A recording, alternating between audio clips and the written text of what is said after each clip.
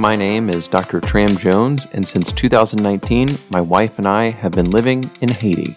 This is the story of our life there and the patients we've seen.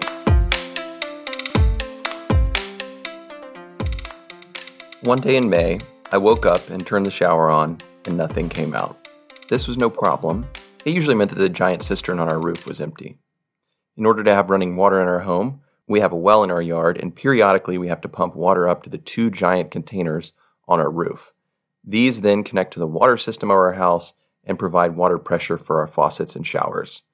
Now, I say water pressure very lightly because, as anyone who has visited our house can attest, it's really more of a dribble. Anyways, there was no water, so we went outside to try to pump water back into the cistern. Unfortunately, nothing came up, and that could only mean one thing: our well was dry. We discussed this with our landlord, and she realized we needed help. She dispatched a company to drill a new well. The next day I came home, expecting to see a drilling rig in our front yard. Instead, I came to the front gate to find two men. One was 10 feet down a hole with a metal plate, carving out a perfectly round shaft. The other had a bucket tied to a rope and was lifting the dirt out. Over the next 2 days, they worked 8 hours a day until we had a 30-foot well with a constant supply of water. This reminded me that having a house in Haiti is simply different. Living in a house in the tropic has its benefits, but it also has its downsides, and in other ways, it's just simply not American. On the positive side, the temperature is between 90 and 100 degrees every day, year-round. That means that we have a panoply of plants and flowers in our yard. As you walk into our gate, you can look up to see 2 different varieties of mango trees that are currently bearing more than 1,000 mangoes. As you pull into the driveway, there's bougainvillea, there's lemongrass, lime trees, and other flowers that we don't have back in the United States. In our front yard, we have a cherry tree that we can always use to make juice. If you come around back, there's an avocado tree that produces so many avocados in the rainy season that you can't eat them all. There's a coconut tree that has coconuts all year. And we have tropical birds that stop in our trees and hummingbirds that feast on the flowers in our yard. And yet, with the tropics and all those beautiful plants, comes the ever-present battle with termites. Despite our home being made of concrete, when we first moved into our home, we found a small highway system of little dirt tracks that conveniently led all throughout the house. We busted one open and out spurted a gaggle of little termites. Since that day, we've had to lead a constant battle against the insurgent insects that threaten all of our furniture. Outside of the constant heat, there are other ways in which a Haitian home contrasts with an American home. Many of these differences are not unique to Haiti. If you live in parts of Latin America or Africa, a number of these traits are going to be true. To start with, our house is surrounded by a large concrete wall, just like every home in the Port-au-Prince metro area. One of the first orders of business when we moved in was to raise the wall even higher and to add barbed wire. As you drive through the streets of Port-au-Prince, you really can't see anybody's home. Even the poorest homes, even the homes that aren't even finished, have a large wall surrounding them. This leads to a sense of mysteriousness in Haiti. No one has any idea how other people live. There could be a park with a swimming pool behind that wall, or it might be a field of sugarcane. You never know. But with the issues of violence, one feels naked without the protection of a barrier. The first time I came back to the U.S., I remember having a subconscious reaction at how bizarre it was that anyone could walk into your yard and look into your home. Built into every home are security measures. At the end of the night, as we're closing up, we close not just our regular doors, but also iron doors, and every window has iron bars over them. Once you're closed up, you feel like you're in an impenetrable fortress. Now in Haiti, essentially all homes are built out of concrete. As an aside, this is a major reason that the Haitian earthquake took so many lives. Buildings, particularly ones that had more than one story, were built out of poorly mixed concrete, and they didn't have enough rebar to keep them sturdy. And so once the shaking started, they pancaked down one on top of the other. And in spite of this, Haiti still has no uniform building code. Now, the reason that homes are built out of concrete is necessity. As you go through the countryside of Haiti, you see that there are no trees due to widespread deforestation. Thus, any wood that you might use in your home is imported. In our house, there are wooden cabinets, which is a sign of wealth. We will often hear people talk about the rich bourgeois places in Haiti, and when people talk about it, they often whisper they have homes that are made of wood. Fortunately, our house is only one story and survived the earthquake. It had enough rebar in the concrete to withstand it. Now, having a concrete home has its downsides, but it also has its benefits. For example, you can sit on the roof. With tall walls surrounding the compound, you need to be high up to get any wind.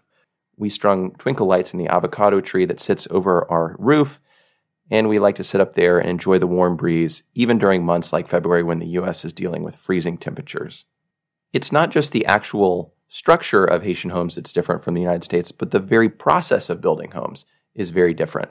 Here, there are essentially no mortgages, except for the extremely wealthy. Even then, banks charge exorbitant interest rates to cover the high risk of default. This means that homes are built over the course of lifetimes. Our closest friends took 27 years to build their beautiful home. At the same time, not all Haitians have access to bank accounts, and a home can be a place to store wealth, buying a few extra concrete blocks when there is some extra money. Over the course of a year, they may use these blocks to build the wall for a bedroom. This explains the ubiquitous sight of rebar sticking up out of one-story homes. To me, the rebar has always represented hope for the future, that in the time to come, there will be enough money to put a second story. The slow building of homes does sometimes lead to a make-do attitude towards things such as electrical wiring. When we moved into our home, only one outlet worked. As we worked with an electrician, the plan, or lack thereof, for electrical wiring in our house became more apparent. Our air conditioner in our room had 2 wires that had been wrapped around the plug to provide electricity. We didn't even bother to change it because it was working. Of our outdoor lights, one is bizarrely controlled by the switch in our front bedroom. 2 cannot be turned off without turning the power off to the entire back of the house, and one is always on and we've never been able to find the switch for it. Another major difference is that Haitian homes are open to the weather. When we went to training for cross-cultural work, a facilitator was talking about the different aspects of a culture and a country. He talked about how some cultures were climate-controlled. Others were at the mercy of the climate. In the United States, often my entire day was climate-controlled, except for my walk to and from my car. That's not the case here. While we have air conditioning in our room at night, all other parts of the house are open to the wind and air. The weather is our thermostat. As I think about our utilities, I sit back and marvel at the organization of the United States. For example, we have a gas stove here in Haiti. To have gas, a company brings out a massive propane tank that's then jerry-rigged through a hole in the wall to our stove. For the first year in Haiti, we refused to use the oven because the gas would build up and create a fireball any time we tried to light it. Most Haitians simply have a propane tank in their kitchen with a tube to the stove. To compound matters when it comes to fire prevention, despite months of searching, I have not found a single fire alarm in any store here in Haiti. The closest I got was a fireball that a store employee told me that I could throw at a fire that would, quote, extinguish it.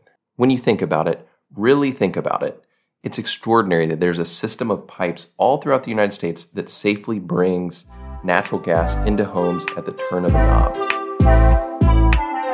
Having a house in the tropics is not like having a house in the United States.